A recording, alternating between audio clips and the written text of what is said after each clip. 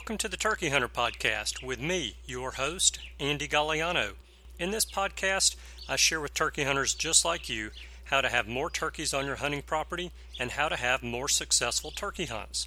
I teach you how to do this with tips and interviews with turkey hunting pros, wildlife management tips, and entertaining turkey hunting stories. Tune in weekly as I share proven and simple strategies to help you have more success this turkey season. Make sure to head over to www.iamturkeyhunting.com to subscribe to receive free turkey hunting tips, tactics, strategies, and product reviews. Also, please visit and like my Facebook fan page. Go to Facebook and search I Am Turkey Hunting, and also feel free to post your turkey hunting photos from this past season and let us know where and when you killed your bird. For all of you Twitter users out there, please follow me on Twitter, where my handle is @TurkeyHitman, and I will be sure to follow you back. And now, for this week's show. Hello, and welcome back to this week's episode of the Turkey Hunter Podcast. You are listening to episode number 253, Matt Moret Decoy Seminar from the 2019 NWTF Convention. And I am your host, and the guy who had a very relaxing and very productive weekend this past weekend for the long holiday weekend. So today we are 198 days, 9 hours, 24 minutes, and 2 seconds away from opening day of spring turkey season in Alabama. I mentioned that I had a relaxing and productive weekend this past weekend for Labor Day. And it was a great weekend. I relaxed and watched football pretty much all day Saturday, and that was very good, even though the majority of the games were not that exciting. Unless maybe you are a Georgia State fan or a Boise State fan. Sorry about that, Ben Carlson. And that was all followed by church Sunday morning, fishing Sunday afternoon, more football Sunday night, sleeping in Monday morning, a little pool time Monday afternoon, and more football Monday night. And through all of that time, I managed to get a few things done around the house that needed to be done, and it was just generally a great weekend. And I hope it was for you guys as well. Now, I've got a long episode for you guys today, and it is actually the seminar that Matt Moret put on at the NWTF convention this past February. And according to the NWTF, the seminar is about decoys, but there's not a whole lot of decoy talk in this seminar. There is some good information in the seminar, and Matt always does a good job keeping the attention of the attendees and giving out some useful tidbits along the way as well. So let's go ahead and get into this seminar with Matt Moret, and I will see you guys on the other side. How's everybody doing today? Man, how about Nashville, Tennessee, turkey hunters? It amazes me every year how big this thing just keeps growing and growing. And you know, for me, it's a pleasure to be here and be able to talk to all my old friends, make new friends about a sport that I love so much, and we all love so much we wouldn't be here. And this is probably not a good question, but I'm going to ask it anyway. Is there any brand new turkey hunters out there? Relatively new? Okay, awesome. Relatively, yeah. Awesome, that's great. I mean, I love to see new folks in the sport. I think it's the coolest thing ever. I just got to warn you, and you can ask any of these veterans back here, by the time that you really get into it, if you didn't spend about $100 a pound on that first turkey or first couple of turkeys, you ain't buying enough crap down there on the convention floor. Right. Honestly, y'all, there's so much out there today. Technology is pretty cool. I promise you, as sure as I stand here right now, if somebody tries to sell you something and says, man, you buy this decoy or this call or whatever and you'll kill every turkey out there, forget it. Because there's no guarantees. It's hunting. We're out there hunting an animal that lives in his own house, his own place. I mean, we're trying to talk to him. We're trying to talk his language and reverse Mother Nature. We're going to talk about all this. You know, it's hunting. You know, and there's just so many things that are against us when we go out there. But if we went out there and called to a turkey and it ran us over every time we yelped at it, it would be no fun. Nobody in here would like it. It's that challenge. How many of y'all have one of them gobblers from last spring that Man, he just gave you the slip and he just made you mad. You got a vendetta against him. Anybody in here? That's what it's about. How about ladies? I see a lot of ladies out there. Raise your hand if you're a female turkey hunter. Awesome. You're not a turkey hunter, ma'am? You just support a really passionate husband that has a passion for the sport. You can't figure out why he chases those ugly birds around and wakes up at 3 o'clock in the morning. Atta girl. Atta girl. Does his turkey calls drive you crazy? Well, you're a smart man. How many in here your husbands drive you nuts practicing their turkey calls? Okay, this is the turkey convention. We can't talk about that. I tell people all the time, don't practice them at home. Lots of wives hate turkey calls. But I will tell you this. My hat's off to all the ladies that are out there that are trying it or veterans or whatever. Turkey hunting, the female side of the sport has grown leaps and bounds. Fastest growing side of our sport without a doubt. But turkey hunting is the ultimate female sport. And you think about this. Girls are way better shots than us guys are. And guys, we have to admit it. I mean, you take a female to the rifle range, give her 22, and in 10 minutes she's hitting quarters at 25 yards, never shot a gun in her life. They're better shots. Girls are more patient than us guys are. No doubt about that. You can think about growing up. Mom definitely had more patience. But what other sport can a girl go out and talk sexy to a male species and blow its head off at 20 yards? I mean, that's total revenge on what we got going on out there. But in all honesty, it's a great place to, you're usually not freezing cold when you do hear a turkey gobble. Do y'all remember that first turkey you heard gobble in your life? Do you remember the little hairs on the back of your head that stood up and the goosebumps? How many deer hunters we got in here? How many of y'all get out in the deer stand and you see that first deer of the year and that leg starts to shake? Has that ever happened to anybody? Any Pennsylvania boys in here? Yes, sir. Do y'all have trouble sleeping before opening night of deer season? That's a Pennsylvania tradition. That's why we go hunting. It's in our blood. I mean, it's not necessarily for everybody, but that's why we go hunting. And that's the cool thing about turkeys. And why we're here celebrating the wild turkey here in Nashville, the National Wild Turkey Federation. If you look at it, 49 states this spring have a turkey season. And that's pretty awesome. 30 years ago, it wasn't like that. A lot of success out there in conservation, and we got turkeys everywhere. I mean, you can't drive up and down the interstate in just about any state and not see a turkey, and I think it's awesome. Obviously, there's ups and downs to everything, and, we all face different challenges in our own certain areas, and it's just cool to see and talk to everybody around here. And, if you're spending time at the convention this weekend, if it's your first convention, first time to... Don't be scared to walk up to any booth, anybody in there, talk to them, ask questions. Man, everybody down there loves this sport. Everybody puts their pants on the same way. We just love wild turkeys. And don't be scared to ask questions, because that's how we learn. Today it's pretty cool. As a new turkey hunter, there's so much information out there that's real readily available. I mean, you want to practice your calls and listen to a hen yelp, you can hit YouTube. If you're older like me and a little bit challenged when it comes to computer, you got grandkids or kids or whatever, tell them to hit YouTube hen yelp, and there's 500 different hens yelping up there. Back in the early days, we didn't have that information. We had to listen to a cassette tape and spend a lot of time in the woods. Now, calling devices, same thing. Calling devices have come a long way. Whether it's even mouth calls, slate calls, box calls. I mean, the technology today lets these things sound like a hen. Equipment like decoys. I mean, this is our newest one there at Avian X.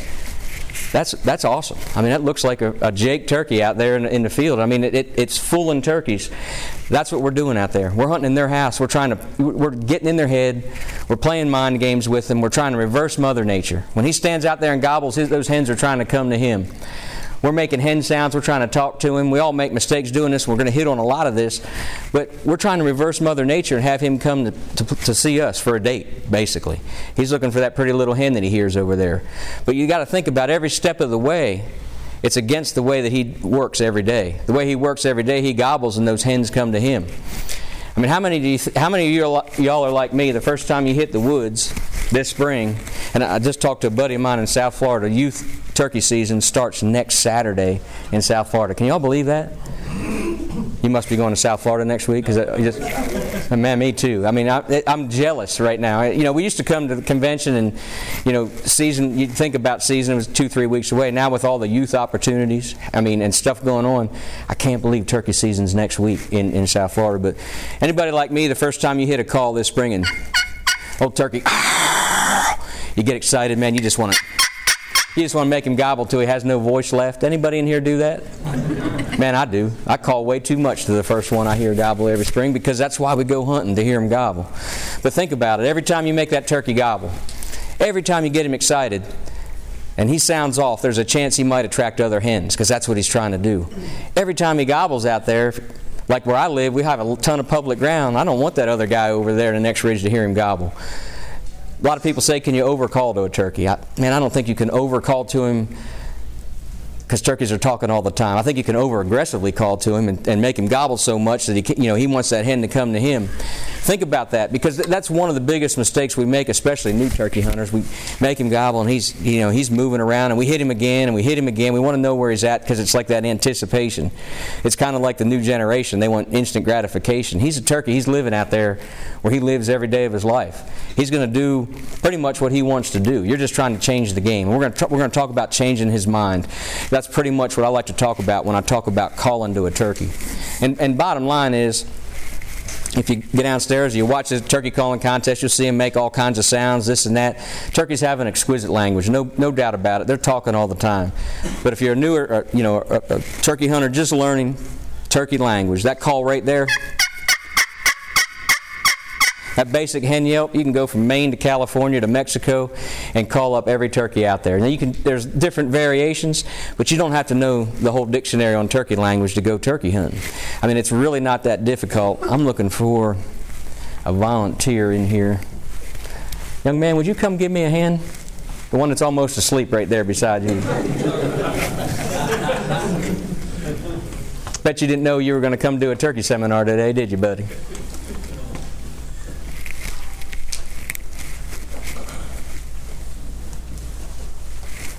Yes, sir.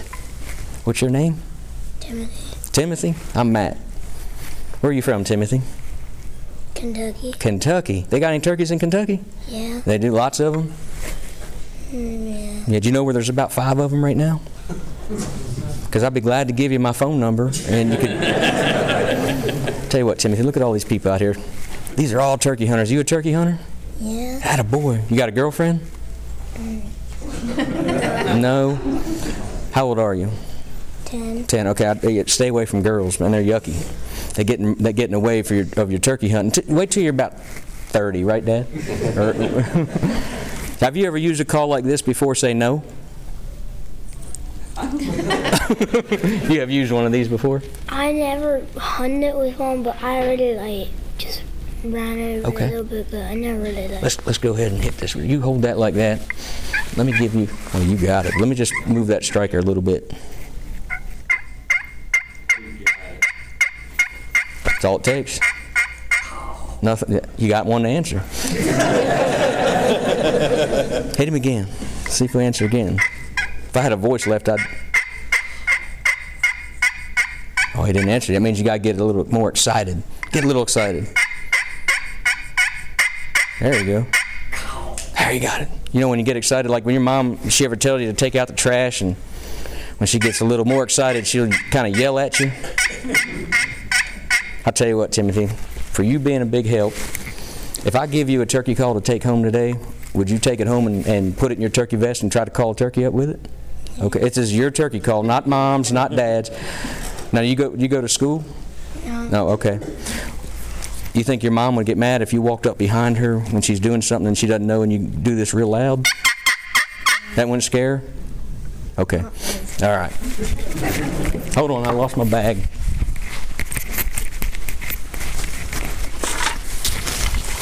I should have been more prepared, Timothy.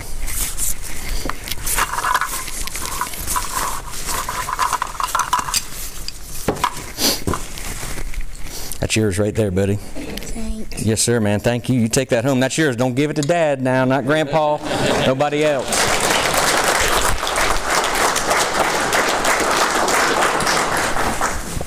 That's what it's all about, y'all. No matter what we do here this weekend today, we preach it so much about youngsters and new people and our sport. What do you think the average age of today's hunter, no matter what, is out there in the country? Anybody have an idea? It's almost 50 years old. That's scary. That's scary. We got to pass this. We got to think about 20 years from now what's going to happen. And we all live in situations where we might have a child living down the road, maybe never even got to catch a bluegill. I have to, what do they call them in this part of the world? Brim, bluegill, sunfish, whatever. They may never ever caught one of them, have a bobber out there and set the hook on a bluegill. Think about that. I can't imagine that. You know, we need to take it upon ourselves to get down there and give that kid or even a 20-year-old the opportunity to go out and say, hey man, you want to go ride and listen to turkeys in the morning? How about it? What's the coolest thing in the world is to watch a spring morning happen. Everything come to life. The little birds, the crows, and all of a sudden that turkey gobbles. And you know, how many people, I can't tell you how many people I've hooked on turkey hunting, just letting them listen to it. Because that's really what it's all about. Yeah, we all want to be successful and bring one home with us. But, you know, like I said earlier, the whole thing is about the hunt, learning about it. And one of the things with kids, a couple things, you know, my daughter's in the back of the room. She's getting ready to go to college. I'm going to be a broken-hearted dad here next year when she's away. But, you know, I learned a lot from the way my dad taught me how to hunt. But one thing I've done is kind of spoiled my kid. And we think about that. We take our kid out. We don't teach them some of the things that we've learned when we were kids. And I tried to go back to that. And here's a great example. I do this everywhere I go. When y'all grew up hunting, how many of y'all went squirrel hunting? Now this might be a different part of the world, but how many went squirrel hunting this year? That's what I'm talking about right there. That's how I learned to hunt. That's how I learned what a white oak was. That's where I learned to hear a lot of my turkeys when I got hooked when I was a kid, is out there in the squirrel woods. Think about that. Our kids watch TV, and every time White L's on TV, a big old 10-point comes by and he sticks an arrow through its ribs. I don't care who. I mean, it's just how it is. You take a kid deer hunting, he wants to shoot a big 10-point. How many of y'all grew up shooting spikes and 4-points and were happy as it got? Me too, man. That's what it was all about.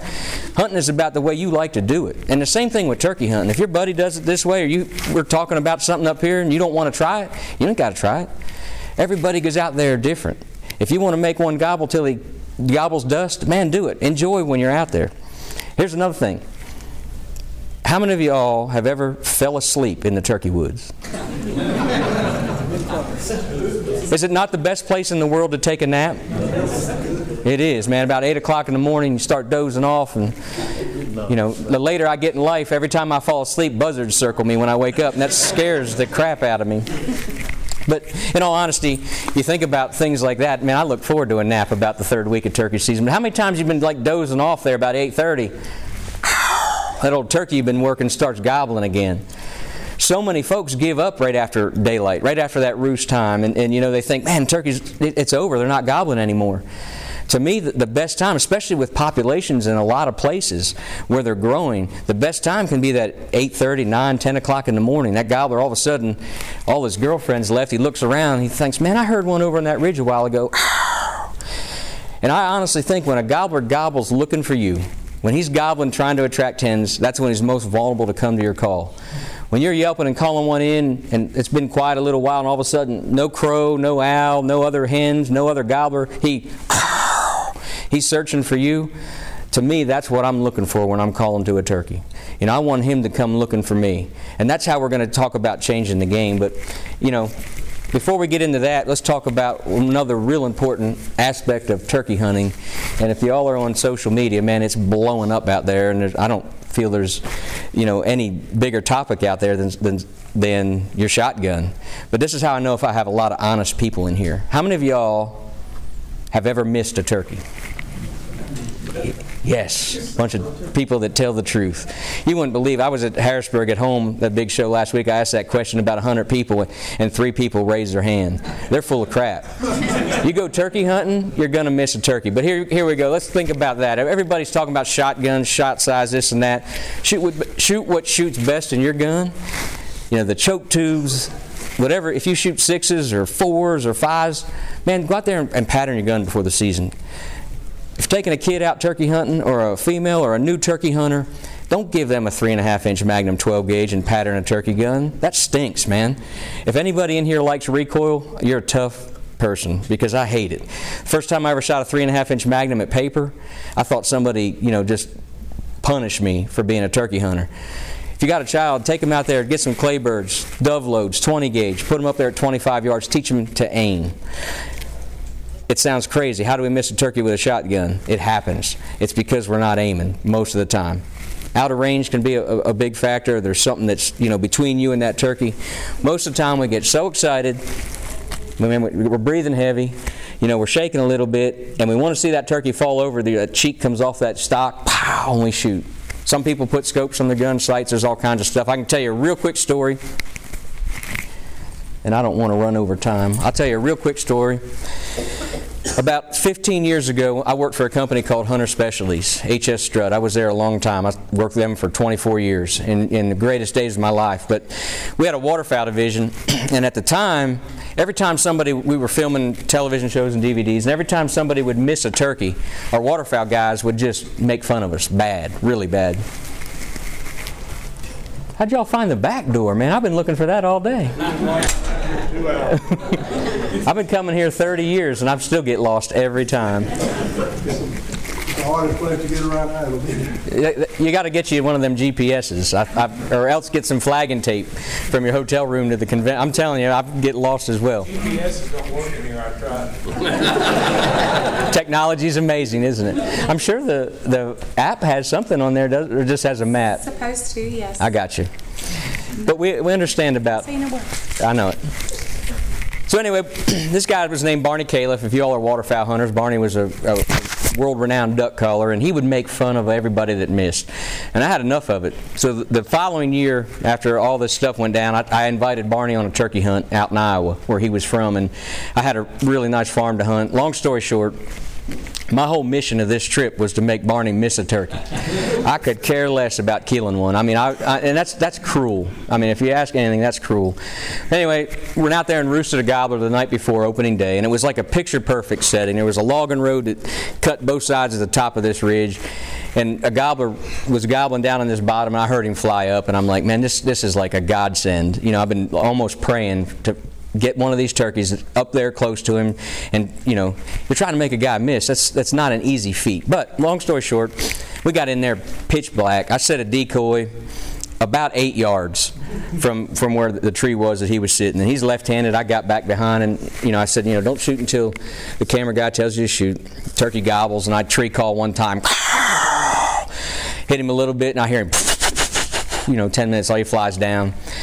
And I'm looking up there, and obviously Barney had killed some turkeys, so he had his gun kind of ready. And I called one time, and the turkey's just over the lip of this hill, about 70 yards. And I look at that shotgun barrel, and I can see a little shake in it. I'm like, I might have this. And I hit him again, and he gobbles like in your face. Any Iowa guys in here? Anybody from Iowa? Loudest gobbling turkeys I've ever heard in my life. When they're on the other side of that hill, and about that time you see those tail feathers come up, and I mean when you're a turkey hunter and you hear that sound, there's just something about it. Yeah, I mean, it's close and your heart starts to pump. The worst time to hear that sound is you're like this and right here just. How about one walk up there and gobble about 10 yards behind you? Ever happen to anybody? Can anybody explain to me how your butt comes off the ground that far without moving? I mean, that's what's so cool. But when you start hearing that spit and drum, I got goosebumps just thinking about it. But I look at that gun barrel now, and it's doing this. It's kind of got a little figure 8 pattern going, a little shaking. So I'm making him hold that gun. And at that time, I was just using a single hen decoy. And most of the time, when you just have a hen decoy out there, when a gobbler sees it, if he commits, he's going to slow walk and strut. I mean, you shut your calling up, and he bows up, and he's showing off to that hen just side to side, and I'm watching this turkey's coming. He's 20 yards, and he's just taking his time, and I look, and that gun barrel shaking. I'm like, this is going to happen. I'm like anticipating it.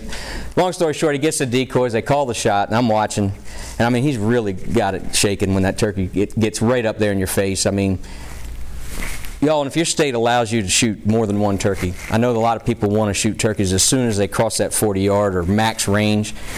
Next year, or this coming spring, you want to try something cool? Try to get one as close as you possibly can to you.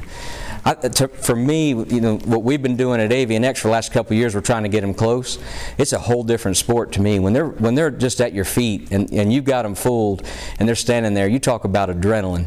If you have any kind of heart condition, shoot them at 40 yards, please, because your heart will pump out of your chest. Long story short, the camera guy tells him to shoot, and that turkey lifts his head, and I watch the leaves as the gunshot goes off about 8 feet over that turkey's head just go. Barney turns around, he goes, I'll never make fun of another person for missing a turkey ever in my life. And he never aimed. He said, I never looked. He goes, we shoot ducks and geese all the time. That gun goes up, it's automatic. Because he does it all the time. They're shooting all day. He said, I never even looked at the sights. He goes, I was so enthralled with what was happening, I thought there's no way I could miss this turkey. So getting out and shooting your gun is important, not only at long distance, but at short distance as well. And preseason scouting, and I'm going fast here because I don't want to run over time. There's so much we can talk about. Yes, sir? Can I ask you one real quick? Absolutely. My first mistake was I went and bought $42 worth of TSS. Am I going to go pattern that at $10 a shot? Oh yeah, you need to shoot the whole box about 3 times. That's good for conservation. Some advice on that. Man, you should pattern it though. You want to know what it should. And I'm not. What I do to pattern my shotgun, and especially if you're using a sighting system, sight it in with a lighter load. But you're going to have to pattern that because you want to know what your gun does, and I understand 100%. The good thing is it's turkey loads, not waterfowl loads, because most of us shoot 3 or 4 shells a year and we're good. But yeah, you really should pattern it just to know. It's kind of like your deer rifle. You go buy bullets, you don't want to go out deer hunting without knowing your gun's zeroed and everything's right. And if you're traveling, especially air travel, you ever watch a shotgun case come up on an airplane? They see a gun, they go, oh, let's throw this extra hard, And things can go haywire, but please go out there and at least shoot 1 shell to know what you'll feel a lot better about it. But, confidence is key, in my opinion. Let's talk about preseason scouting. It's happening right now. Anybody been out yet this spring and heard a turkey gobble? Awesome. What state are y'all in? North Carolina. Okay, beautiful. Georgia. Yeah, I know better. Georgia boy, they're going to be in the woods right now. But last year before I came to the convention in February in Pennsylvania, where my home is, the morning I was leaving to drive down here, I walked out. We had about 6 inches of snow, and I cut some turkey tracks there in my food plot right by my house. And I'm like, man, I got turkeys back. They come back in the spring where I live. They don't winter where I'm at. I can put 1,000 pounds of corn out in my food plot to feed the deer. I won't have a turkey this time of year, or until about this time of year. And last year, right before I came here, I cut one time on a mouth call and 5 longbeards. And the only reason I know that is because I saw them later in the spring. Answered me one time before I came to Nashville. So it's happening. Daylight hours are getting longer. If you get out at daylight, even in the northern states, I don't know about Minnesota and some of those real cold places. I just did the Minnesota convention a couple weeks ago, and it was cold. Any folks from Minnesota in here? Yeah. If you've never been to Minnesota in January, for those of you that are from the South, it's the only place I've ever been where you step out of the plane or your car and your inside of your nose snot freezes solid. It's cold in Minnesota. But I left right before y'all got that 40 below stuff. I wasn't into that, but it's happening. You get out tomorrow morning, walk out here at Opryland, all those little songbirds are going to be singing. Spring's happening. Daylight hours are progressing. So it's a time to get in the woods. If you're hunting a new place, a new farm, obviously you want to get out there and know every little nook and cranny about it. You want to know where every fence is, every creek, every little logging road, or every field. Everything you can learn about it before you go there. And the reason being is you go out there and get a turkey to gobble, and you've never been there before. You sit down, you call him up. He's 80 yards out there, you can't see him, and he doesn't budge. Anybody ever have one hang up on you? That stinks, doesn't it, man? Turkey, that's one of the biggest problems we have is hanging up on us. And one reason, because maybe we didn't know there was a creek out there where we couldn't see, or a single strand of barbed wire. He might cross that every day of his life, but if he's coming to a hen, he's not supposed to do that. So he's walking, he's coming to a hen, he hits that barbed wire. He's thinking, man, she should come to me. Mm-hmm. Turkey's not smart, but we're playing against the grain when we do that kind of stuff. Simple things like that is the most important thing in scouting. Obviously, we want to go out there and listen to them. This time of year, they've been buddies all fall, all winter long, trying to survive. You go out there this time of year, a lot of times you hear them gobbling in big groups. A lot of times the jakes are real vocal. That pecking order, they establish it every day of their life. But now it gets more crucial to who's going to be at the hierarchy of breeding season. So the gobbling action is great right now. A couple weeks from now, again, daylight hours progress, the photo period comes into play, hens start becoming receptive, they start establishing their own breeding grounds, and obviously that's when our spring turkey season hits. Now here's one mistake that a lot of us go out there and do, and especially in my home state, the folks from Pennsylvania can relate, and I'm sure it happens everywhere, is they go out before the season, and they take their turkey call, and they hit an old owl hoot, turkey, little hair standing up on your neck, and you grab your call and you make him gobble one time, and you hit him once. I'm going to see if I can call that turkey up. Man, I haven't called one in since last season. You walk down there, sit by a tree. Next thing you know, here comes that old turkey up there. I mean, we're 3 weeks before season, and you see something over there. That gobbler walks off. Man, don't go out there and educate your turkeys before the season. You know, that's one of the things. State of Kentucky, hats off to y'all. It's illegal to get caught with a turkey call in your possession prior to opening day. I think that's a great law. It's, I think, the month of March. They have the same law? Beginning of March 1st until the opening day. I love to hear that. You know, you want to go out there and you want to listen to them. You know, you might have an old gobbler that flies down, and about 3 to 4 days in a row he's going the same way. He goes east afterwards. You're just trying to figure out what's happening. And things change throughout the year as food source changes, water, things like that. You know, turkeys change throughout the year. But, you know, the worst thing you can do is go out there and make your turkey smarter. And, you know, I'm not saying that you can't go out there and yelp at them once and get out of there. Just don't call them up before the season. If you got to go out there and call them up before turkey season, go to your buddy's favorite hunting spots. Make his turkey smarter.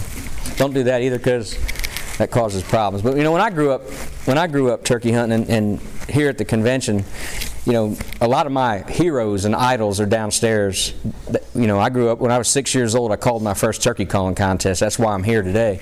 You know, and guys like Terry Rahm and Will Primos and Dick Kirby, who's no longer with us. I mean, this is where we all come to meet every February. And everybody, I love to just go out there. Harold Knight grabbed me the other day and was just, you know, talking stuff that his philosophy on a lot of things in the way he turkey hunts. Everybody has their own ways that they go about doing things. It's just like, you know, driving a car. When you're trying to teach a kid how to drive a car, I was terrible at trying to teach my daughter how to drive because I do it my way. You know, I try to save my brakes and tires. She doesn't pay for her brakes and tires, so she goes as fast as she can and hits the brakes. Her own boyfriend tells me she drives bad. That's pretty bad. But anyway, there's no right or wrongs. You know, the bottom line is, like we said about it earlier, you want to go out there and enjoy it. You want to have fun. You want to learn as much as that day is going to let you learn. You know, there's going to be ups, there's going to be downs, and you just got to roll with the punches. And if you learn from every experience out there in the woods, you become a better turkey hunter.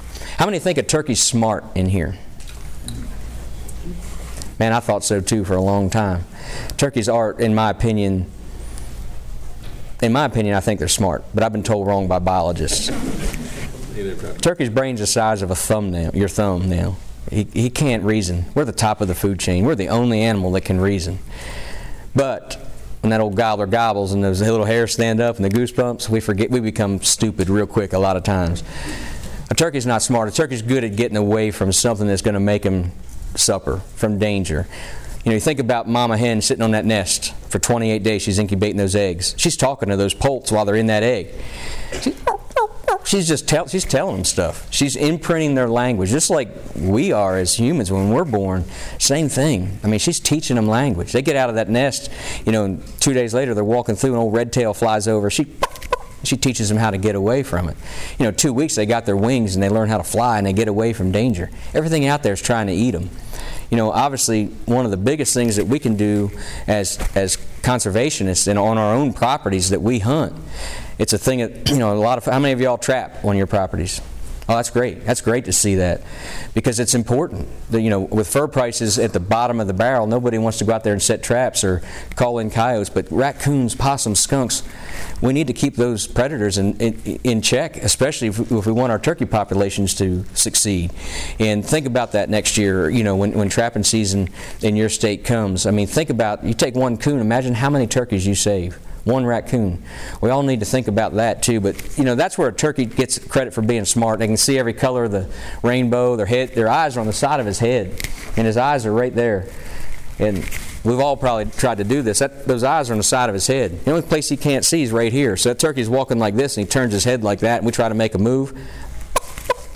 He walks off. I'm like, how'd that turkey see me? They're looking for something out there.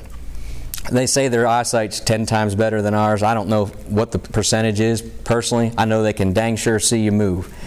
Being still is important, know when to make the right move. You know, if his vision's obstructed by his tail or he goes behind a tree, obviously, get away with movement. But, you know, the key is blend it into your surroundings. You want to when you sit down by a tree, if it's wider than your shoulder and break up your outline, that's the place to be. Some folks hunt out of blinds, however you want to do it. There's no right or wrong out there. You want to stay hidden. For what blows me away, anybody use a ground blind at all in here? Or bow hunt turkeys? Any bow hunters? My hat's off to you, man. That's by far, in my opinion, the toughest thing to get drawn back on is a wild turkey with a bow and arrow. And, for whatever reason, you stick a ground blind in the middle of a field and turkey will walk right up and strut by it and won't even pay attention to it. But, you want to blend into your environment out there. How many of you use decoys? Yes, I love that. 20 years ago, it wouldn't have been like that. How many believe in decoys? That's even better. How many don't believe in decoys? Okay. Don't believe in they work, or you just don't like them? I've not had no luck with them. Really? I got a special down at the AVNX booth. We can take care of you. For AVNX. Well, if you want to trade them in, man, we got a trade-in program. We appreciate the support, and I hear that a lot. 20 years ago, I wasn't a decoy believer. They run from them. Yep. Maybe we gave you those ones that were, misfits that, chased them away instead of brought them in. But come down and see us. We'll talk about it. Maybe we can figure something out. And this can happen. You got to think a lot of times, especially on a gobbler decoy, the more aggressive position decoy of a gobbler, like a strutting gobbler, any kind of aggression that he shows, there's a chance that he could run a turkey off. That's why we try to go with a gobbler that doesn't have as much posture. He's just showing his oats a little bit. This particular is one of our new decoys. How many of y'all seen a Jake or a subdominant gobbler come into your spread and do that with his head? He sticks it up like that. He's kind of showing subdominance. I don't know if he's trying to make himself look bigger, but he's telling that other gobbler that he's no threat. We've seen this a ton filming turkeys, especially in Jake. So we designed this head. This one has a removable head. You can use two different heads. We designed that posture, and no sales pitch to AVNX. Everything that we try to do, we try to call to a turkey with that decoy. And you think about it, when a turkey's relaxed, his wings are usually dropped, and that's what we try to incorporate right there. If you watch a turkey's body language, when they pull them wings up and start popping them and pull them tight, they're ready to get out of there. They're showing a little bit that they're a little bit nervous. Anytime their feathers are fluffed like that, they're relaxed, and that's what we're trying to signify there. Every feather that we try to do, we're trying to tell a story with our decoy, just like when you're using your turkey calls, we're trying to tell a story. And the thing about decoys, it's just like calling. People, I hear people have all kinds of philosophies how to use them out there. Number one, the most important thing is when utilizing decoys or setting up on a turkey, the farther that they can see your setup. Fields are a different situation. We can talk about that in a second. But if you're calling to a turkey and he shows up out there at 200 yards in the woods and he sees your decoys or he sees where that hen should be, there's a great chance he's going to hang up out there and want you to come to him. Where if he shows up at 80 yards, he comes up over a hill, or get up to a ridge top, or gets to the edge of a field, and then he can see your decoys, he's just out of gun range, a lot more apt for him to commit. Because you've already changed the game. So many times, especially in wide open woods, think about that. Utilize the terrain. When he shows up, he's not far out of gun range. Hanging up on decoys can happen. If you're going to use one, especially early in the season, especially the first half of the season, if you're going to go through the trouble to carry one decoy, please use a Jake in your spread. Carry two. That Jake is incredible. To me, if I had a choice to use one decoy, bar none, it would be a Jake decoy. I'm already sounding like a hen. I'm trying to change the game, sounding like a hen. When he shows up, he knows that hen should be there. He sees this guy over there with one of his girlfriends. He's committed. 9.9 times out of 10, they come to the Jake. And you're messing with that pecking order. There's two sides of that turkey's life in the spring. He's worried about dates and girlfriends, and he's worried about keeping gobblers away from him. And, yes, you can spook them. You could put it, especially like with a strutting decoy, you put it out there, he comes up there, and all of a sudden he sees old big boy up there with a girlfriend. And 2 weeks ago he got hit upside the head with a wing, we'd all walk away too. I mean, it's just how it is. And turkeys sometimes are fighters and some aren't fighters. And we've had them shy away from hens as well. I mean, we've had that happen. I'd like for you to come down and we'll try to fix it, or else give you maybe something that we think might be happening. If nothing else, don't take your decoys. I mean, maybe it's just one of those mojo things that doesn't work for you. But for me, I was like that for a long time until friend of mine, Callie Morris, who's a longtime friend of the NWTF, came out with a mounted hen decoy. I mean, obviously you can't get any better than that. And the first time that I went with Callie and he used that, I was sold on decoys. And then obviously technology got better with using, rubbers and plastic and different things to allow us to make a molded decoy that looks almost like it has feathers. It definitely has made a difference on what we do, but not every one of them commits to a decoy, no doubt about it. But again, and we're going to talk about that in calls as well, think about that gobbler, because to me that's the deadliest decoy that's out there. If he's committed to that hen and he's coming to that hen sound, he comes up there and sees that gobbler, and especially in the woods too. They have to be able to see it. Utilizing openings, utilizing logging roads or ridge tops, they have to be able to see that you're decoys. And I think right here in the woods, that color, I think it stands out from a hen color. I think they see that jake a lot better, especially in timber situations. And again, every place that we hunt is different. Field's a different story. Field turkeys are tough. They're out there in the field. They got their hens with them a lot of times, or they know they should see those hens and they should come to them. No doubt about it, a field turkey is the toughest one in the world. And I'll tell you what I've learned in the last probably 10 years is something that my dad told me when I first started turkey hunting. When I first started back in the early 80s, legally I had to be 12 to go turkey hunting in Pennsylvania. I spent a lot of mornings between my dad's legs as a younger hunter than 12 years old, but I didn't have a shotgun. And I would spend time out there. But my dad was the kind of hunter that he'd sit there and cluck 3 times and wait 30 minutes. And we sat there daylight till 9, 10 o'clock. We were patient. I mean, I got browbeat about sitting still. We didn't have ground blinds. Every time I almost, shifted my butt a little bit, I would get in trouble, but my dad was the most patient turkey hunter ever. And he didn't call very much. He just knew where to put himself, that he might be, involved in a conversation with a gobbler sometime during that day, or it might be 2 or 3 days later. But, I've learned to be more patient. I went through a spell in my life, if one didn't come in 5 minutes, I was going to go find another one, run and gun as hard as I could. In the last probably 4 or 5 years, I've become more patient. And I think it's helped me in my success, because there's so many times that I've been set up working a turkey and he shuts up. We go try to find another area, and about 10 minutes later, 15 minutes later after we leave, that old turkey gobbles right where I was standing. I think sometimes we're not giving them the benefit of the doubt. They're turkeys, we're out there hunting them, and we're not being patient enough. Anybody feel that way? Anybody ever leave and one's gobbling right where you're at? And it's just a phase of maybe I'm getting lazier as I get older, but the more patient that I can be, and I go with a lot of people that they think it should happen in 5 minutes. Man, you're world champion turkey caller, you should be able to call this thing up. There's 30 turkeys gobbling out there. What's going on? And don't let that pressure get to you. Just stay in the game. If you've got turkeys out in front of you somewhere and one's answering you every once in a while, you don't need to move necessarily. You just need to let those hens get away from him, because that's what happens, in the morning. He gobbles, hens go to him, he shuts up a lot of times. Or, you don't know what's going on around too. Always be listening for other turkeys that are gobbling out there. Maybe you do have to make a move and get to another bird. Or you're sitting there, one shuts up, and all of a sudden you look out, here comes a turkey. A lot of times we think it's that turkey we were working, but gobblers are just like elk or deer or anything else. They're subordinate gobblers circling that flock all the time trying to catch a hen.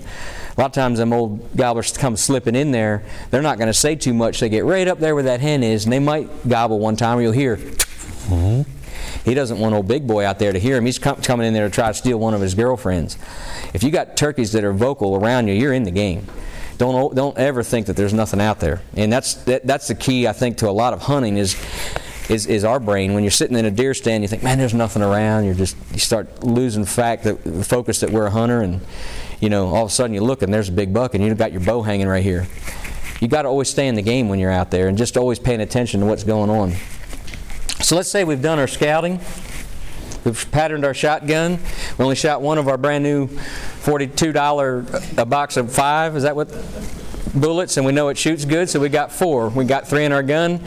And I would keep, that other one under lock and key. You don't want to drop it. I mean, anybody ever lose something in Turkey Woods? I would love to be a guy, if I could afford to make a living going and following people around the woods and finding stuff that they lose in the woods. Real quick, I have a good buddy in Alabama. This has been 15 years ago. We killed a turkey and high-fived it and threw it in a truck and jumped in the truck and go down the road. And this is about the time they came out with these dip-in shotguns where they got mossy oak bottomland Benellis and Brownings, and We go about 10 miles down the road, and he goes, "Man, did you see my shotgun?" Mm-mm. He says, "I think I left it in the woods." You know, that shotgun is still in a swamp in southern Alabama. We went back there, could not find where he laid that shotgun down. And I probably got about 30 box calls across this country in different places. You get excited, and I always tell people, when you set up, man, lay everything in your turkey vest out. Because I'm in the turkey call business, and I want you to lose stuff out there. But it's that's part of it, man. We lose stuff out there. But, you know, just getting your stuff ready, getting your calls together, practicing your calls. You don't have to be a champion turkey caller. I mean, my buddy back there that has his brand new slate call, he can go out tomorrow morning and call a turkey up with what he knows already. That's all you need to know. I mean, a simple push pin, and we don't make one at Zink, but, you know, like a Quaker Boy Easy Yelper, there ain't no better turkey call out there. Friction call has a sound built right into it. You add a little bit of rhythm. That Easy Yelper that Quaker Boy makes, I guarantee you, has killed a pile of turkeys. You get about 30 yards away from that thing and you listen to it, and it's like, man, that sounds like a turkey. You know, with recording devices today, if you're practicing, you want to hear what you sound like, take your cell phone out. There's a sound file. On every iPhone, you can make a sound file. Lay it out there at 20 yards. And listen to what you sound like at 20 yards. I don't care how good you can call in this building. Outside is where you want it to sound the best. And, you know, you want to practice a little bit here before the season. Like I said earlier, wives hate turkey calls. So, you know, don't do it in the kitchen when she's cooking dinner. You're going to get in an argument. Anybody have trouble using a mouth call, diaphragm call? Toughest one to use, no doubt about it. Best place to practice, and you watch between today and opening day, and you'll see it. I don't care if you're on I-40, I-81, or whatever, is in your vehicle. Yep. I mean, if people drive by me when I'm by myself, then I travel a lot in the vehicle, I got one in my mouth all the time. That's my favorite place to practice.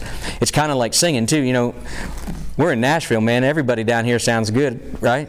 I think I sound like I could be down here singing when I'm in the shower. I get out of the shower, man, it's awful. I mean, I make the dogs bark. Turkey calling the same way. The best place I think I sound is in the truck.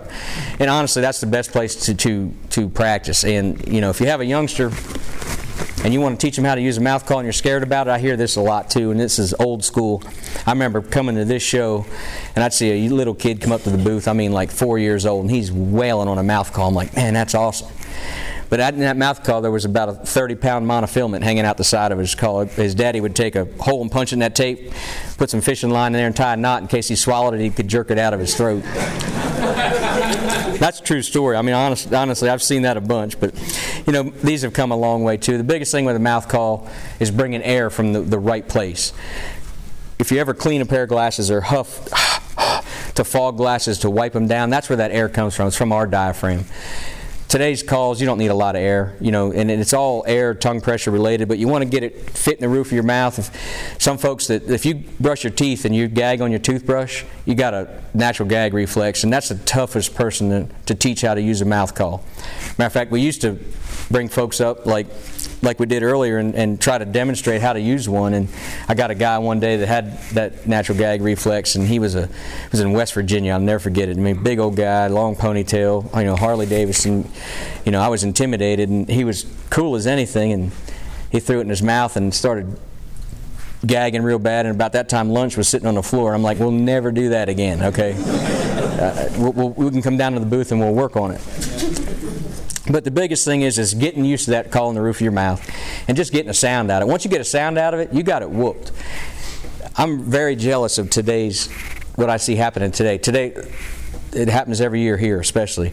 2 young kids coming down there, and somebody gave them a mouth call to drive their parents nuts. And they're walking down my aisle, and they're just squalling, making all kinds of noise. You can go through the hallways here at Opryland at night, and you'll hear it. Everybody that got a free turkey call is using it here at Opryland. But they're getting a sound out of it day one. When I learned to use a mouth call, my dad didn't let me do it. I was using my natural voice. He's like, no, we'll wait till you're, 9 or 10 years old. I was 6. I watched him throw one away one night. Back then you had to buy about 10 to get one good one, and you threw the other 9 in the trash can. I pulled it out of the trash can. It took me a month to get a sound out of it. And, eventually I learned how to use it. But getting a sound is the most important thing. Once you get a sound, you got it whooped. It's just learning how to control it. And I'll tell you, if you're having trouble, this is the best place to have trouble using anything. Get downstairs and talk to anybody you want to about doing it. Everybody down there is going to try to help you. And I promise you, before you leave here, you will learn how to do it. But the mouth call, the best thing about it, obviously it's in your mouth. It's not in your hands. If you need that extra little bit there at the end, you're good to go. But we're going to hit on some turkey calls now, kind of simulate opening morning,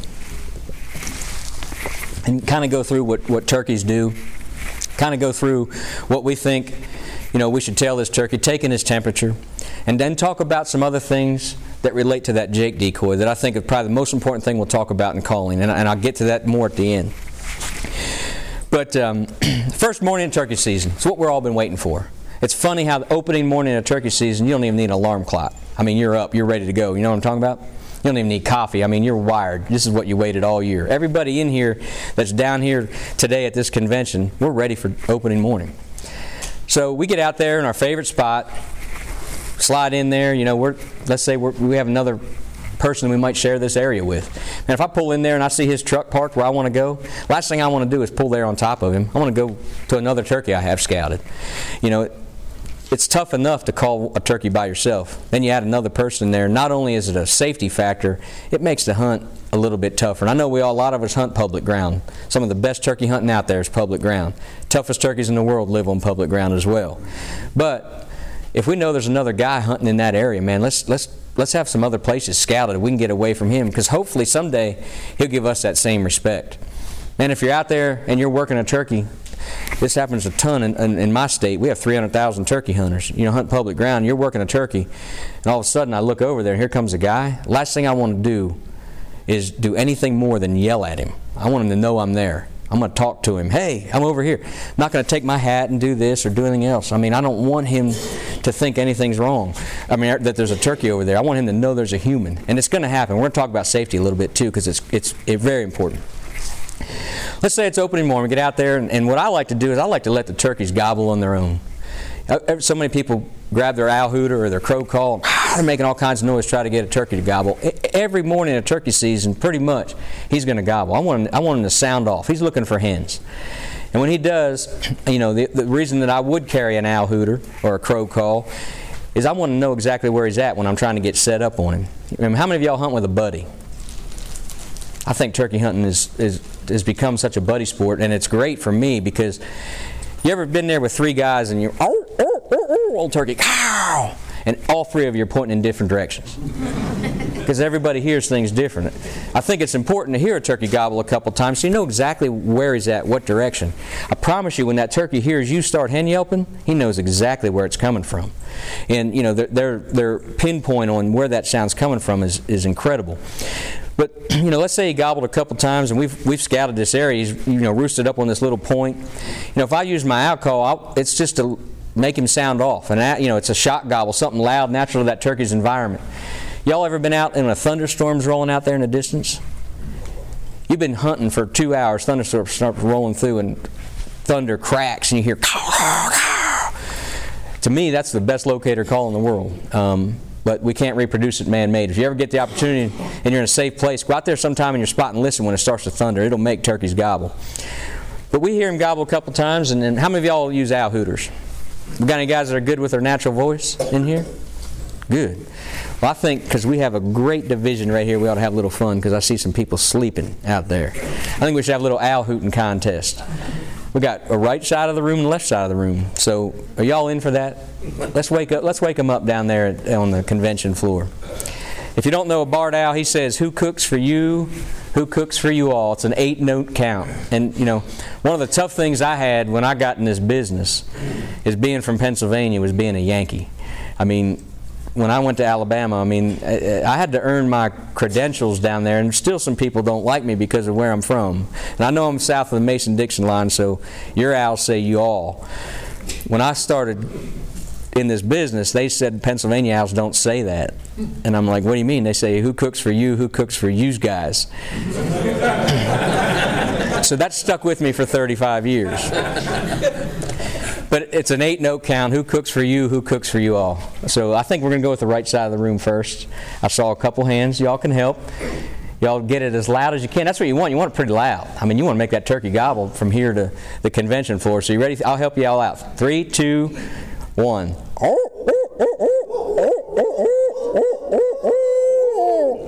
Got some ringers right there. That's some guys that came in the back door. There's those guys that don't know what a fence is. That's right. All right. That was pretty good. They have some good old owl hooters over there. Let's see if this side can beat them. You ready? Y'all ready? You look pumped up. You're ready to go. All right. Right. 3, 2, 1. Heck yes. I heard about 4 Tennessee owls, and there was 1 California owl way back there. I don't know where he came from. Oh, there's a Mississippi owl in here? Yes, sir. Man, to me, that's what turkey hunting's all about. It's about having fun, man. That's what this right here is all about. We're serious. I'm serious about it. But having fun is important. But anyway, let's say we owl hooted. We know exactly where that turkey's at. Don't try to push it so close when you get set up that you can see him on the limb. You're going to bust a lot more turkeys that way. I mean, some guys like to be able to see them when they set up. Or he might still be gobbling, but he knows something's wrong down there. When he pitches out, he's going to go the other way. He's always watching for danger. So, give yourself a buffer. Obviously, in early season, there's not a lot of leaves out there. You don't want to walk on top of a ridge where turkey can't see at night, but he can skyline you. You don't want to walk right through the field. Utilize the terrain. We know this area real well. We know that he's flew down a lot of times, and he's going out to the point of that ridge to the east. Some guys like to get the sun to their back. I don't particularly pay attention to a lot of that stuff. I mean, when I tried to pay attention too much like that, I screw up anyway, so it doesn't really matter. But, get yourself in a situation where he shows up that he's not too far out of gun range. Get that tree that's wider than your shoulder. Sit down, get comfortable. Here's the other thing, especially as you get older. I don't care what you buy here at the convention, 2 things. The first one is real important for anybody, but especially as you get older, is a seat. I don't care what it is. I don't care. If they made one with cushion that big, I'd probably buy it. Because you sit on an acorn like that for 2 hours, stinks. A good seat's important. Here's the other thing, and I meant to say this earlier. I don't care who's in here. I don't work for any of these companies. The most important thing that I want everybody to purchase, hopefully they have some downstairs, if not, before turkey season, is tick repellent. I don't care who it is in here. If you're not spraying for ticks, you're going to be sorry someday. Speaking from someone that has battled Lyme disease for a long time, it's the worst thing that I wouldn't wish on my worst enemy. Simple application of Sawyer's. You can apply it, let it dry. It lasts a long time. You can watch ticks crawl up your leg and die. And to me, the tick is the enemy out there because and Lyme cases are going through the roof. If you're not spraying for ticks, please think about that this spring if your buddy's not down there. And if you are, in any chance having symptoms, get to the doctor right away. If you get a tick bite and you're worried about it, they can get you on medication that eliminates a lot of the problems that people... I wasn't diagnosed till a year and a half after I got bit. Never knew I was bit. Didn't even know what it was. It actually attacked my heart. Blood pressure went to 202 over 90 overnight. I had no idea. They checked me for everything, and it took me about 2 months to figure it out and 2 years of treatment. Not a pity party. I don't want that to happen to anybody in here. And I promise you, a $10 bottle of Sawyer's can save you from a lot of agony. All right, let's get back to turkey hunting. We got our clothes sprayed down. And when you go hunting, come back, get a shower, check yourself, especially belt line. When I finally got to a specialist, when I had my Lyme specialist, and that's one of the things we need to talk about. We should do a Lyme seminar here at the convention because all us guys and girls are spending time out there. It just hit me while I was standing here. We're spending time in the woods when we're all covered with ticks, and there's so many unknown things out there, and a lot of advancements too. Yeah, a lot of secondary bacterias, and somebody that can really help with anybody, because there's somebody in here that's probably got it that doesn't know it, and you don't ever lose it. But check your belt lines, anywhere your socks, places that are tight. I know when I got diagnosed, my doctor was looking at my belt line, and I got welts all over it. I've had thousands and hundreds of ticks on me in my lifetime, and most of the time they're on your belt line. You pull them off. He goes, he said, are those tick bites? I'm like, yeah, I live in the woods in the springtime of the year, and he goes, most of my patients come in here, they got 1 tick on them. I'm like, he said, they just get that one that is unlucky. I said, man, no, I pulled 10 off me a day sometimes or more, but let's get away from the negative side. Let's go back to this turkey that's gobbling out here. So we get that tree that's wider than our shoulders. He's gobbling up there. He's gobbled a couple times. We're listening. We don't hear any hens. Man, if you don't hear any hens around there, that's a great day. You're like, yes. You got to remember, every day of his life when he gobbles, he's trying to get those hens to him. We're all going to encounter gobblers that have hens, henned up. It's the biggest term you hear from veteran turkey hunters. Man, they're henned up. That's what they do. They're going to be henned up for a lot of the season. But let's say this is opening morning. We're not hearing any hens. We hear another turkey gobble way off. He's gobbled a couple, 3 times on his own. First sounds I want to make to him, I want to let him know where I'm at, just like a hen when she wakes up, but I don't want to do it till after I hear a crow. That's kind of my indication that it's time for those hens to wake up. When a hen turkey wakes up in the morning, it's kind of like us. I mean, very rarely do any of us in here wake up, start screaming and yelling. She wakes up, she wants to let him know, she just wants to let the other turkeys know where she's at. She's real soft and subtle, and she's just, I mean, if he gobbles at that, he's heard you. But here's where a lot of us make a mistake.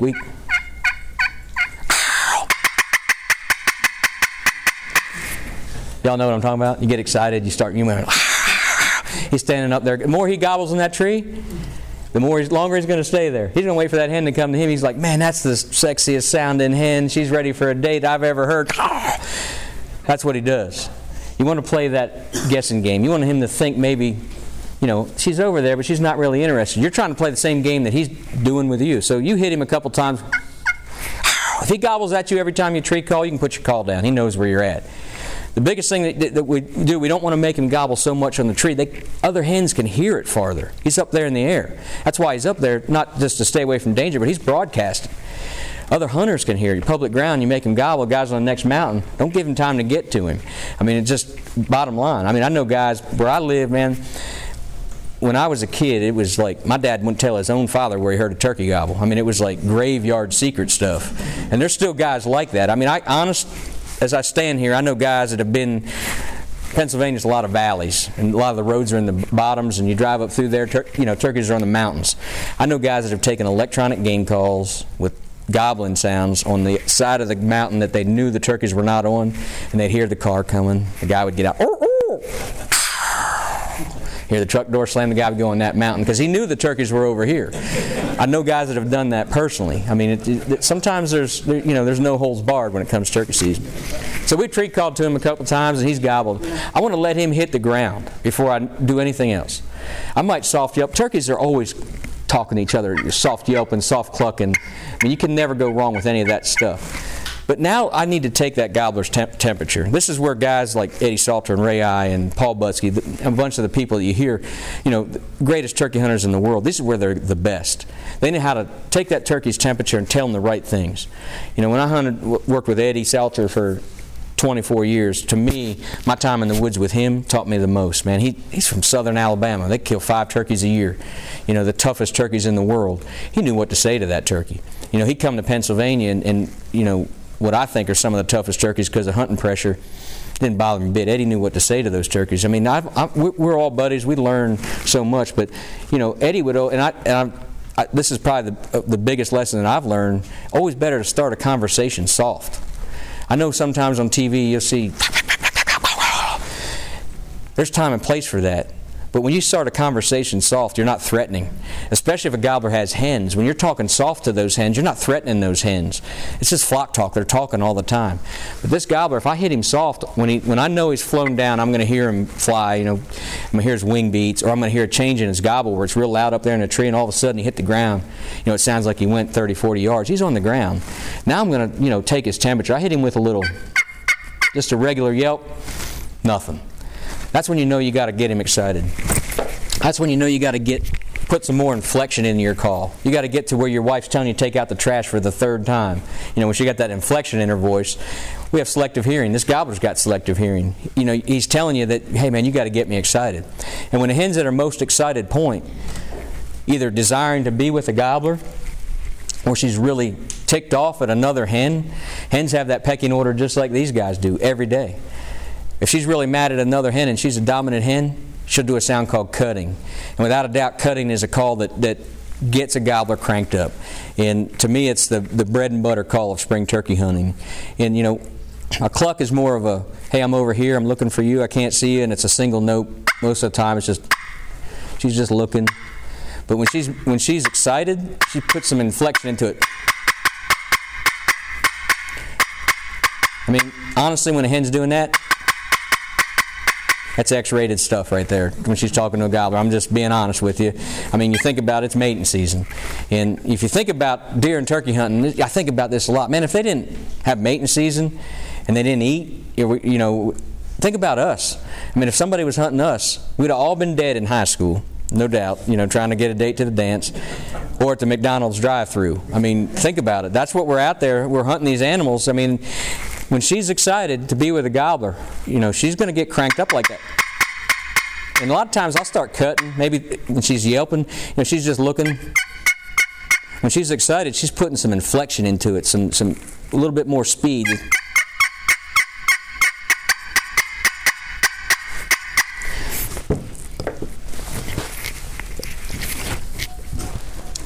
Dang, that hour went fast.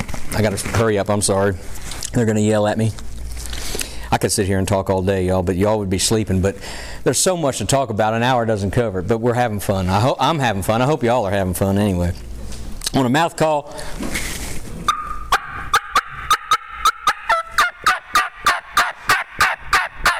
nice thing about a mouth call is you can turn your head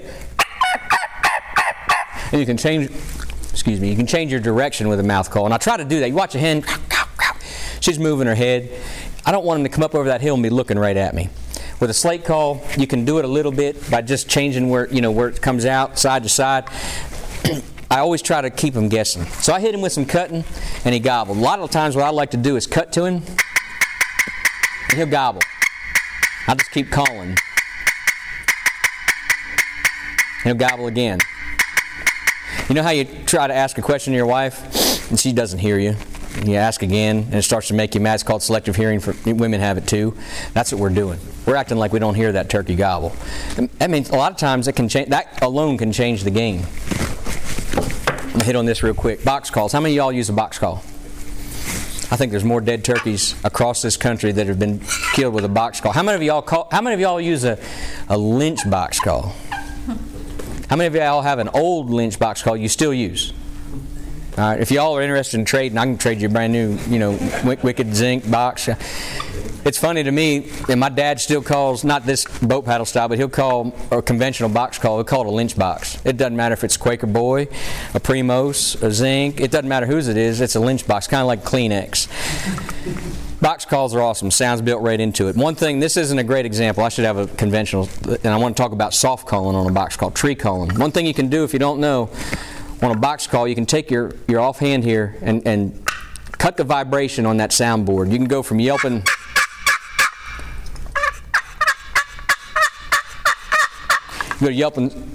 loud to soft real quick. Volume control is important. That's one way you can do it on a box. Okay, let's say we've cut to this turkey. We've got our decoys out off our left shoulder. We're right-handed. That turkey's gobbling out here. We're trying to, call this way to keep that direction where he's approaching, the sound that he's hearing. I always point my left shoulder so I can swing my gun 180 degrees. I'm real comfortable. We've cut a couple times and he's gobbled. Maybe we've talked soft to him, just some soft yelps like we talked about. It doesn't hurt to talk to him like that. You're not going to hang him up with soft stuff. What you're going to hang him up with, if you keep cutting and keep getting him excited, he's out there strutting. He gets excited, he's strutting, he's waiting for you to come to him. You can always just soften. Soft stuff's fine. You're not going to hang a turkey up with soft stuff because they're talking to each other all the time. All of a sudden, he gobbles on his own. We talked about that earlier. He's searching for us. We can't see him yet. He's over that rise. He gobbles on his own, answer him right away. Hit him right back because he's looking for you. And that's when I know that I'm going to see this turkey. I've changed the game. Now about that time we see those tail feathers come up over the hill like we talked about earlier. Hear that sound? God dang, I get goosebumps when I do it myself. That's stupid. I mean, that's crazy. That's what Nashville does to you, man. It gets you excited for turkey season. But anyway, we hear that sound, that old head comes up, back down.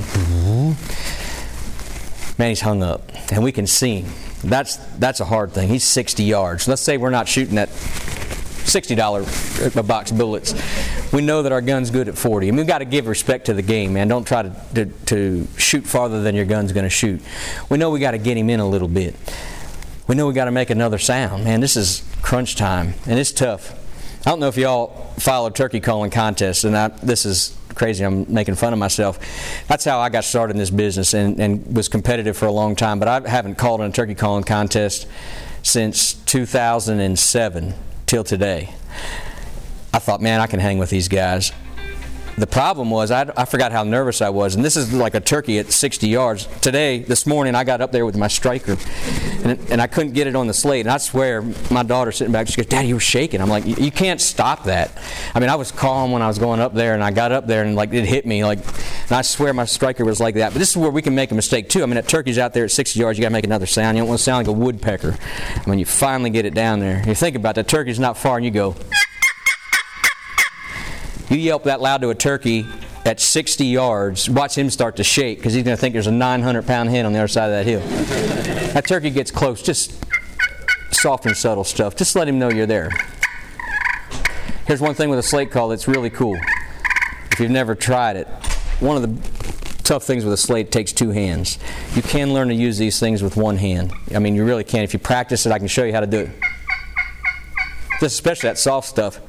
You have to get your hand on your shotgun. Now, you still got a hand on the call, but when he goes behind a tree or comes up to your decoy, and it made the difference, and he turns that tail and shows you the Texas heart shot, you can move your gun in it. He can't see past that tail.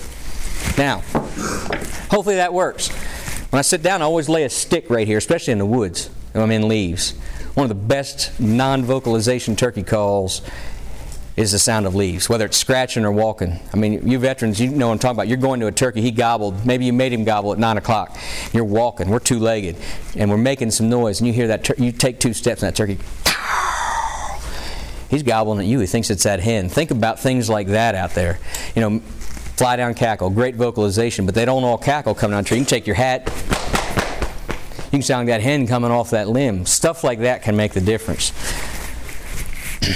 One more real quick thing. Let's say it doesn't work. Let's think about something else. Let's think about that Jake decoy right there.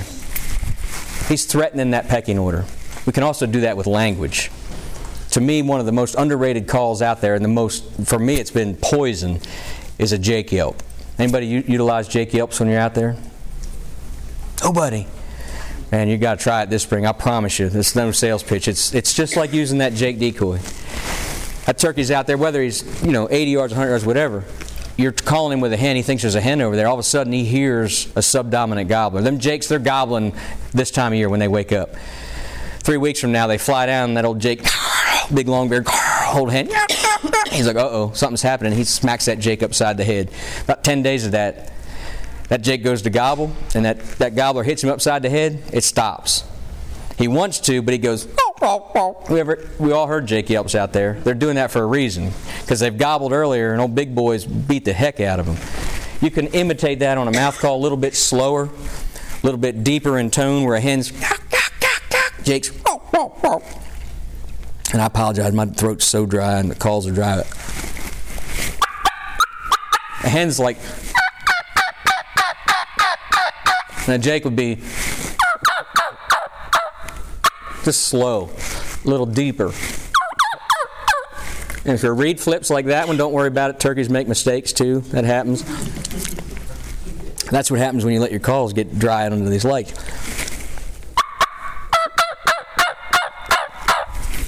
On a slate or glass, the deeper tone comes from the middle of the call, where you're yelping more on the edge. You come down in the middle. It'll be a little flat, but it'll still sound like a Jake.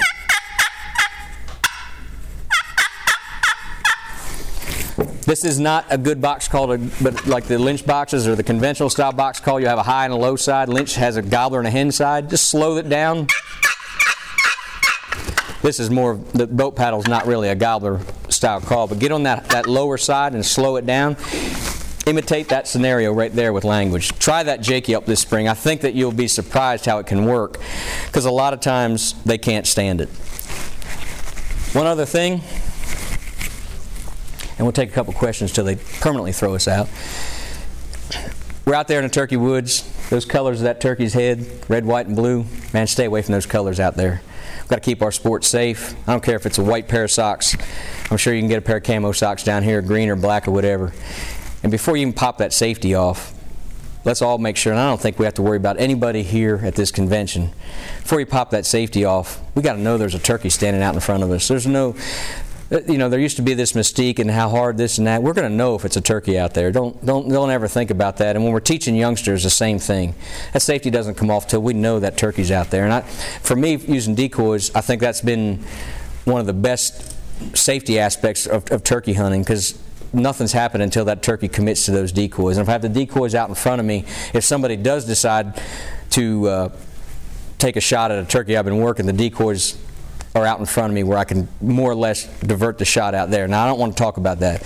We have to keep our sport safe as possible, and that's a message we continuously need to spread.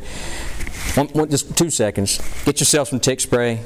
If we do have an opportunity, I don't care if it's a 5-year-old, 10-year-old, 25-year-old. There's a lot of 20-year-olds that started hunting, and things happened in life and they don't go anymore. We went from 14 million to 11 million hunters in a short time in the last 4.5, 5 years.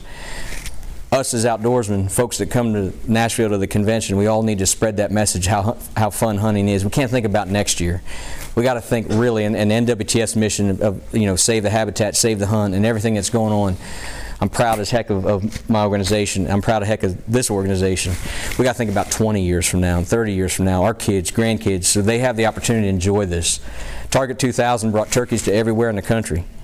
Now we got to think about the future. All of us are responsible for it. I mean, we are conservationists. We're the reason that a lot of these things happen. We buy hunting license, we buy hunting products. We're Pittman Robertson, and all the money for conservation is because of hunters. And, be proud to wear camouflage if you're in downtown New York City. I mean, be proud to be a hunter. And, yes, sir. Comments about fanning. You believe in it? You do it? That's a touchy subject with me, and I'll be honest with you. It's definitely something that works. But my heroes in this world, Ben Lee, Dick Kirby, Billy McCoy, guys downstairs would tell you the same thing. Man, we've been they ran up and down the road before me and laid the groundwork for this organization and turkey hunting. And we preach safety everywhere we go. And to me, it's a very dangerous way to hunt. And I don't want to get in an argument with anybody. I want anybody to go turkey hunting any way they want to. To me, I like calling them. I like the art of calling. There's no doubt that it works. And you're going to see a lot about it. And I'm not saying don't do it. And I've watched it work. I've watched it work with turkeys that I'm like, you couldn't call. And personally, I'm just not into it. And if you are going to do it, man, make sure it's safe. Make sure there's nobody around. If you're from Pennsylvania, don't do it. It's illegal. You have to be stationary, utilizing a turkey call to hunt turkeys in Pennsylvania. But it's a subject I'd like to stay away from, because there's some people that do it that are very passionate. I learned that on social media. And this is one thing, too, while we're here. I know the newest thing is when you kill a turkey or do something that hits social media, get your face on Facebook and everything. Just remember this: the internet's forever. We got to be hunters, and we got to tell the right story out there. I see so much negativity that out there that we got to protect our sport. Just like that. I might not be for it, but that doesn't mean that you shouldn't do it. That's just my opinion. We got these giant fields that I hunt in Minnesota, and for years and years and years I hunted them, and I could never get them. And they always leave big giant fields, and I guess as safe as I could be, I'm like, that field is giant. There's nobody up here but me. Yeah. 500 yards into the field, it's another 500 yards everywhere. And when there's this little ridge, I'm like, I think he went over there. I know it's another 500 yards. So we walked up there with that thing, and it was like, go. And, a little cluck and purr.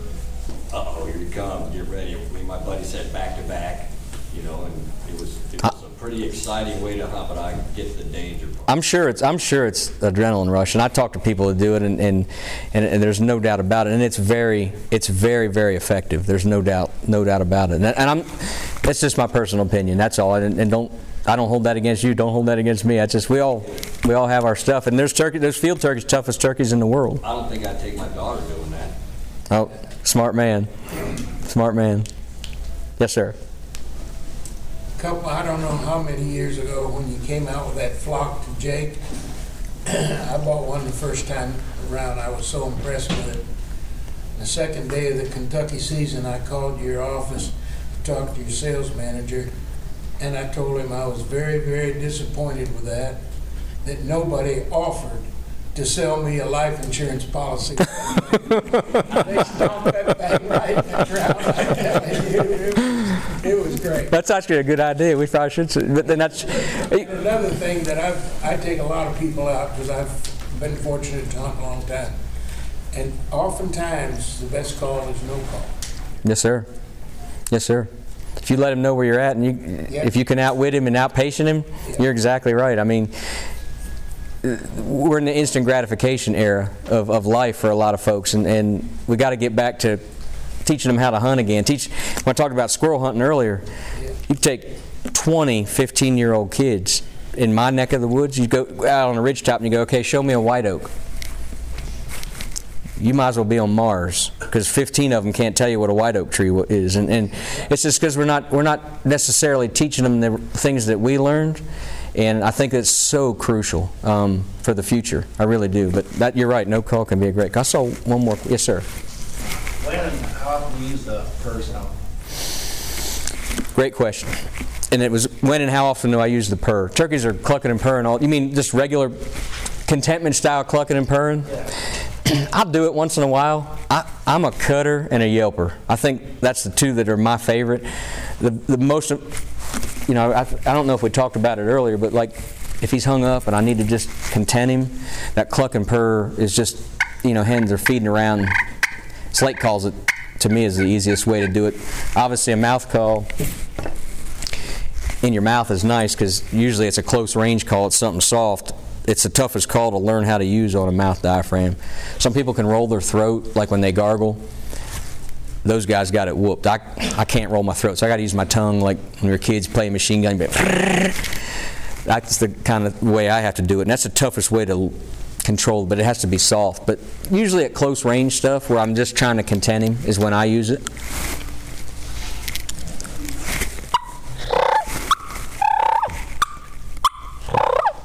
It's easier to do it when you don't have cotton mouth. My mouth's as dry as it can get right now.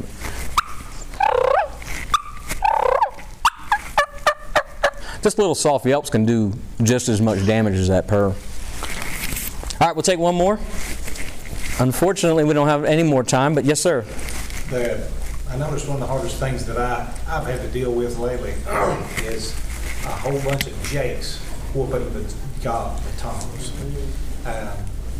Well, I wound up having to shoot a jake to bust the flock up, and then I killed 3 toms right after it. But like I said, anything other than I didn't want to have to shoot a jake, but it was one that was just too big for his britches and had to go. I'm with you. If they act like a big boy, sometimes they got to die like a big boy. What state are you from? Tennessee. Okay. When was that? Last spring? Well, it actually happened 2 or 3 years in a row. Last year wasn't as bad, but the year before that was horrible. We'd have like 6. There'd be like 6 to 8 jakes, and they'd whoop every gobbler, and they wouldn't even gobble. Right. Well, that's not a bad problem. It's a bad problem then. Yeah. The next year, you got to take earplugs because you got all them 2-year-olds running around. And some people trophy hunt turkeys. I like hunting. I mean, I try not to shoot jakes. In that situation, when they make me that mad, I ain't scared to let one roll. Well, I mean, I wasn't going to shoot him, and he run one off. And I said, oh boy, I'm letting you have it. So I tagged him, and then I killed 3 on back-to-back days. The toms come back in, started gobbling, and I just wondered if they had anything other than that. I mean, it worked for me. That's right. I mean, and that's what happens. You have a great hatch, you're going to have a lot of jakes. And if you've got a band of them, they learn. I mean, I don't care how big a guy you are. You get 6 guys. I mean, all of a sudden you're in a fight with 6 people, and it can happen. And I've seen years where it makes it tough. But like that, like anybody from Ohio in here, Southern Ohio, we had the big cicada hatch 2 years ago. Turkey population, when they follow a big cicada hatch, are you noticing it? The hatch is incredible. Last year was unbelievable in the Southern Ohio with the amount of 2-year-olds and gobbling turkeys. I'll take 100 2-year-olds. I mean, when we go to places, a lot of times, we're like, yeah, we got this turkey over there. We've been trying to kill him 3 years. Probably got 1.5 spurs. He's been missed twice. Everybody's yelped to him. That's the one you're hunting in the morning. I'm like, man, I'd rather not hunt him because he ain't going to be killing. I had a lot of the same problems that I guess Sir said, or Mr. said over there. They used to just take off and leave. That's the first decoy that I've ever got to come in on a consistent level. It's the 80 eggs. Awesome, man. Thank you for. They do a real good habit. First, only time I ever got to really see much interaction with it. A lot of times, I mean, I had a gobbler one time fly down, and I had a live hen in front of me, and she was standing there looking at us. wouldn't move in a muscle, just like a decoy. Mm-hmm. And the gobbler ran. She started walking out the hill, he stopped and come. I mean, it was just like, now, these are educated birds. Mm-hmm. I've seen. Like I said, they're dumb, but like I said, now, late in the year, when I pull into the driveway, they take off the runnings. They know my color of my truck. They know you got a Ford or a Chevy or yeah. Here he comes. Let me hear that yelper you got. Yeah, they get smart. I got a turkey at the house. I moved about 4 years ago, and the first year we were there, Madison and I called him up to about 30 yards and just couldn't get it done, and he's been there every spring. He knows me. He knows what I mean. I can bushwhack him, but I can't call him up. I mean, he's smart. He's real smart, and I kind of like having him around. You know, I know people hunt him, and I know the only way they're going to kill him is if they, get in front of him where he's going to go. But there's turkeys out there you're not going to call up. Especially when you educate them. Look, y'all, we got to let the next folks come in. Really appreciate y'all coming today. Have a safe spring. Come see us down there, and again, just enjoy Nashville and the NWTF. All right, I hope that you guys enjoyed that seminar with Matt. You can really hear Matt's excitement about the upcoming spring 2019 turkey season. Well, upcoming at that time, of course. And to me, it really embodies everything about the Opryland Hotel and Convention Center that particular weekend in February. There is so much excitement, and you can just feel it in the air about turkey season opening up. And so you guys who haven't ever attended one of those shows, you really need to make it a point to go to at least one of them and experience that. And by the way, it's nearly impossible to experience a little bit of everything that there is to do there in one day. So if you're traveling a pretty good distance to get there, go ahead and plan on staying over one night, at least one night, and attending some seminars, attending the calling contests, of course, showing up at the sports show, attending some of the auctions that they have. There really is a ton to do. Anyway, I hope that you guys enjoyed that seminar with Matt. I hope that you picked up a thing or two that may help you this coming year. Me personally, my attitude about decoys has changed. And really it's changed from the time that I started doing this podcast about 5.5 or so years ago to today. And it changed because of this podcast. I was never a big fan of decoys. I always had decoys scare off more turkeys than they brought in. And so I just never used them. But now that I've learned through some of the guests that we've had on this show how to better use decoys, I've become more effective at decoying turkeys in. And I still don't use them the majority of the time that I hunt, because I rarely hunt areas that have a lot of fields in them, and I rarely hunt a lot of fields. And I just haven't found decoys quite as effective in my setup in the woods. But if I'm hunting an opening or a food plot and I've got time to get a decoy out, you better believe I'm getting a decoy out and using a lot of the tactics that I've learned on this show.